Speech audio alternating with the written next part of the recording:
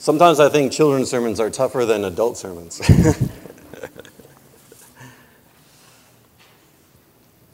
Today's sermon is about storms. As you see in the bulletin, the title is Thank God for Storms. So let's take a look at the gospel reading today. What is going on in our gospel reading? On the surface, this is what happens. Jesus has been teaching parables all day, sitting in a boat because the crowd has been pushing in. He gets in a boat and it's a bit far out from the shore. Evening comes, and Jesus says, let's go to the other side, leaving the crowd behind. Well, they set out, experienced fishermen, and head to the other side of the Sea of Galilee. Jesus falls asleep in the stern, the part of the boat that is reserved for people of importance, but it's also the part of the boat where the rudder is and where the navigator stands. Now, a violent storm erupts with waves that are swamping the boat. They're pouring in from side to side, and their efforts to bail out the water are futile because more and more water is filling the boat, and they're about to capsize. We can imagine how frightening this must have been, especially in the dark of night. They turn to see Jesus sleeping in the stern and are clearly upset. "Teacher, do you not care that we are perishing?" Well, Jesus wakes up. He does not respond to the disciples, but simply speaks to the waves and the storm, the same way that he spoke to a possessed man in the previous chapter. "Be quiet, be still." And the storm went from complete chaos to complete calm. I imagine the water becoming flat as ice, reflecting the moon and the stars above. Even the lapping of the water against the boat in the quiet moonlight swaddles the mind in a peaceful comfort. The water is still in the boat and needs to be bailed out. Their hearts are still racing. Adrenaline is rushing through their bloodstream. And their fear of the storm turns to fear of what Jesus has done. When they woke him up, they were probably hoping he would help them bail the water out. They had no expectation that he would be able to control the storm. But Jesus is God of storm, God of sea, Lord of all creation, of water, earth, and sky. And the disciples, rather than rejoicing, like the seafarers in the psalm that we read earlier, stand in awe and fear of him. How has Jesus been teaching his disciples up to this point? He's been teaching them in parables. This story seems like yet another parable, but a real-life parable that teaches both through experience and through interpretation. So let's try and interpret this parable. The boat is our existence, so precious, floating on the border of life and death. The storm, well, that can be anything that enters our life that threatens our security. An illness, a divorce, a loss of employment, terrorism, war, arguments in the home, or the death of a loved one. Let us consider this, the storm. Where do storms come from? Now, our psalm reading today says, "He commanded and raised the stormy wind, which lifted up the waves of the sea." If we take that at face value, it would seem that God sent the storm to those sailors so that they would cry out to God for help. So do the storms in our lives come from God? Are they sent for some sort of punishment or to wake us up? Are they sent for some reason? Where did the storms in Job's life come from? I believe that storms are a natural part of our existence. It's part of what happens as the world turns on its axis. We have such a desire to find meaning, though. We want to know why. Well, this can either be a pitfall or an opportunity. If we assign meaning that attempts to place God in our own perception of justice, we may end up being like Job's friends, telling the suffering soul that their own sin brought on their pain. But in Romans 8, and you know what Ken says about Romans 8, read it every day. In verse 33 in Romans 8, we read, "Who will bring any charge against God's elect? It is God who justifies. Who is to condemn?" Now, we so often seek to assign blame for tragedies, the tragedies in our lives of ourselves and others. Now, remember how when the apostles encountered the young blind man, they asked Jesus, who had sinned, this young man or his parents? And Jesus replied that neither had sinned. Seeking to find the evil cause of tragedy can lead to the pitfalls of hypocrisy and self-righteousness. But if we seek to find good even in our darkest hour, we have the opportunity to grow closer to God and to neighbor. Viktor Frankl wrote of his time in the concentration camps, "We who lived in concentration camps can remember the men who walked through the huts, comforting others, giving away their last piece of bread. They may have been few in number, but they offer sufficient proof that everything can be taken away from a man except one thing. That last of the human freedoms, to choose one's attitude in any given set of circumstances, to choose one's own way." Now, I agree with Frankl, but I would add that it is God's gift to allow us the peace and grace to choose the way of good, even in suffering. Now, I've talked about the boat and the storm, but what is the calm in the story? The calm is the presence of Christ in our boat, the presence of the Holy Spirit in our hearts. The calm is the peace that passes all understanding, that guards our hearts and minds in Christ. The calm is our surrender of control. The calm is our surrender of the helm, while remembering our role and still working to bail out the boat. And we live in a world in which there is both joy and sorrow. Most of the time, we live in between those two extremes. Where do we see ourselves in each of these times? Let me further try to interpret this parable. Now, in joy, we are like the boat on water when it flies along the surface of the water, dancing on the waves as we guard our vessel and sail with sail and rudder. The rush of joy in this moment fills us as we revel in our skill and ability to deftly maneuver along the sea. Now, in sorrow and tragedy and fear, our boat is tossed about, thrown this way and that by the crashing waves, heading straight for the rocks or filling with water like the boat in the story today. It is not our skill and ability that we notice in these times, but the force of nature bearing down on us. We are in pain and feeling the wind whipping us, tearing our sails. We are bogged down by the water of depression filling our boat.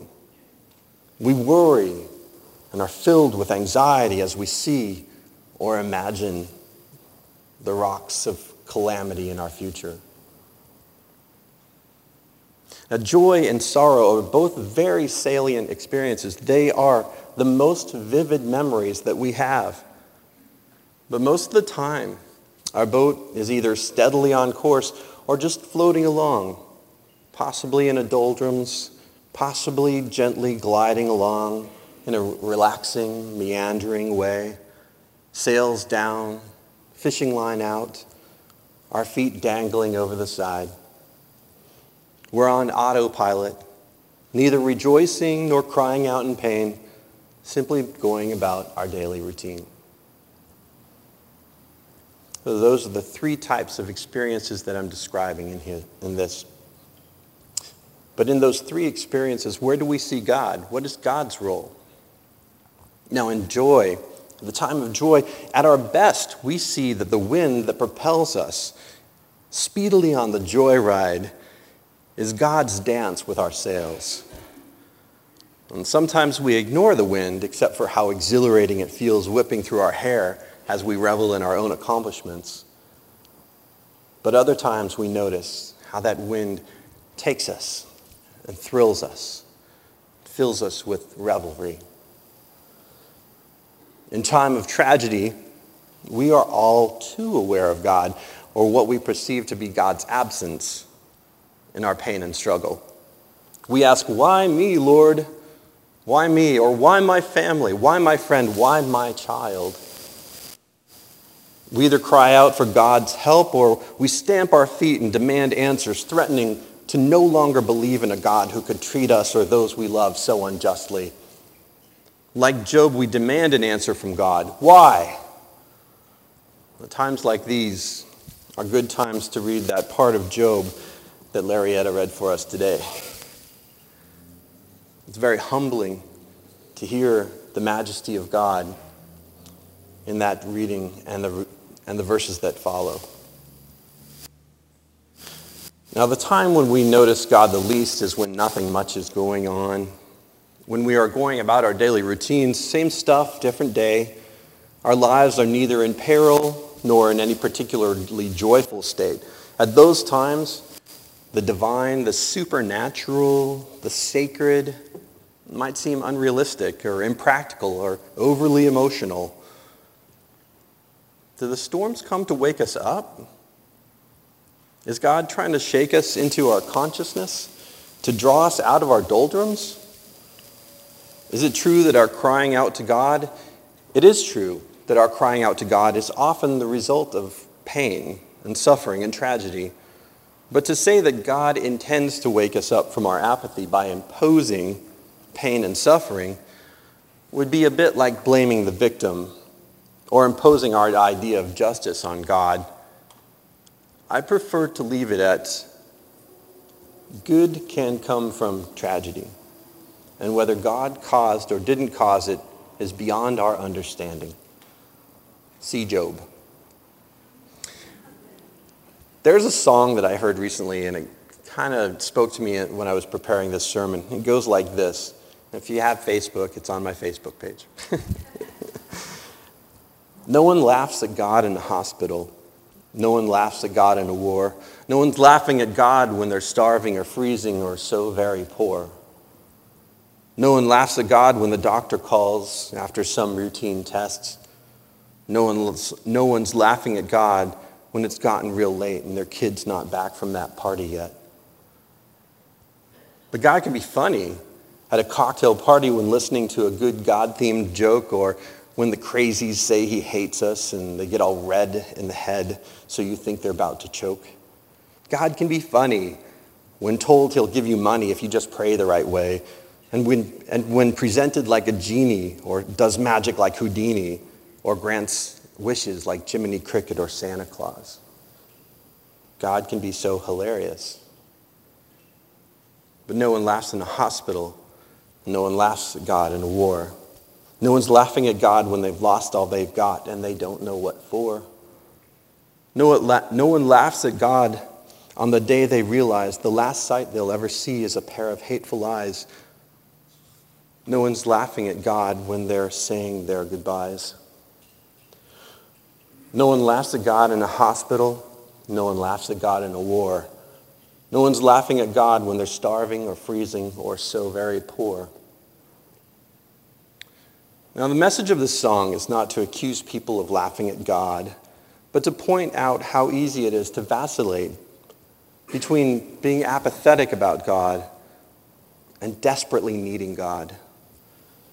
In those steady-as-she-go times, our attitude towards God and our Creator can be such that we can even laugh at jokes that mock or belittle belief in or dependence on God. When the storm waves are pouring into the boat, we cry out, "Jesus, teacher, don't you care that we are perishing?" What a strange thing to cry out. How strange to expect that Christ can do something when we lack the faith to trust God to see us through before the storm came. But the beauty of this gospel reading is this. Jesus woke up and said to the storm, "Peace, be still," without threatening us, without abandoning us. Christ calls us to have faith by asking us why we are afraid. Christ calls us to trust God by seeing us through the storm. Christ calls us to peace by silencing the demons of doubt, fear, self-blame, and anxiety. Peace, be still.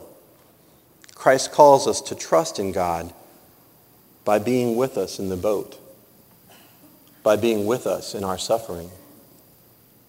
What are we to draw from this story? What we do know is that we have storms in our lives. What we don't know is why there's a storm.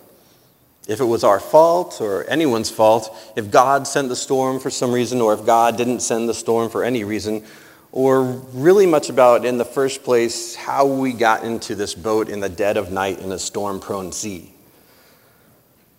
Honestly, when I look back on my own life, most of my storms have been pretty mild compared to others. Today being Father's Day brings to mind the storm of my father's long illness and then death. Long before I was ready to deal with any kind of loss in my family. But when I consider the beauty that came from that time of suffering, the blossoming of my father's faith, the mending of a rift between us that began in my childhood, and the deepening of our relationship, I see God at work in that storm. So I say thank God for storms, because without them, we would never appreciate such beauty. We would never take notice of people, time, and events so precious in our lives. The pain of losing my dad, and a few years later my mom, still aches, still cuts deeply, especially on days like today. But also, on days like today, I rejoice in the great memory of my father's legacy. For those of you who are sitting next to your dads, for those of you who can call your father in the next state or even in another country, Katie. For those of you who have a mom who did both jobs, both parents. For those of you like me who can remember a father or father figure, this is a day to thank God for dads as well. Now, I don't mean to draw a parallel between storms and dads, although if memory serves me right, there were times. However, getting back to the story, the message of the story is this. Regardless of the hows and the whys of the storm, Christ is in our boat. And that is the source of our peace, our assurance that whatever we are facing, we are not facing it alone. No, we are facing it with the most powerful ally in the entire cosmos, the one who with a few words silences storms, clearing the sky for moon and stars to shine silently on the reflecting waters. God's presence doesn't always miraculously take our problems away, but it gives us confidence and assurance and peace and comfort that Christ is with us. We can weather the storm.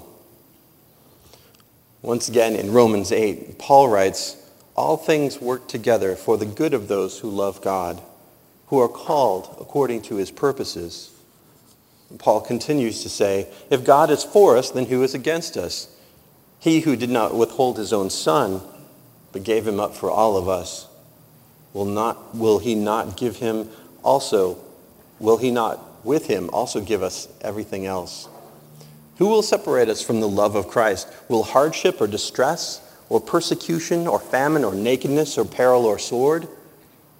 I am convinced that neither life nor death, nor angels, nor rulers, nor things present, nor things to come, nor powers, nor height, nor depth, nor anything else, nor tumors, nor loss, nor divorce, nor shame will be able to separate us from the love of God in Christ Jesus our Lord." So be sure of this. If life's circumstances seem stormy or even life-threatening, know that God is in control and will give us peace and help guide us through to calm waters. So rest assured and be at peace in the midst of, if not apart from, your storms, your trials, and your struggles. And when the storms of pain, illness, and tragedy crash against your boat, or the waves of fear and anxiety pour into your mind, swamping your vessel, call out to Christ to silence your storm, to calm the waters. Amen. Now, in response to hearing the word, we praise God and we confess our faith. So let us stand and confess our faith using the Apostles' Creed. I believe in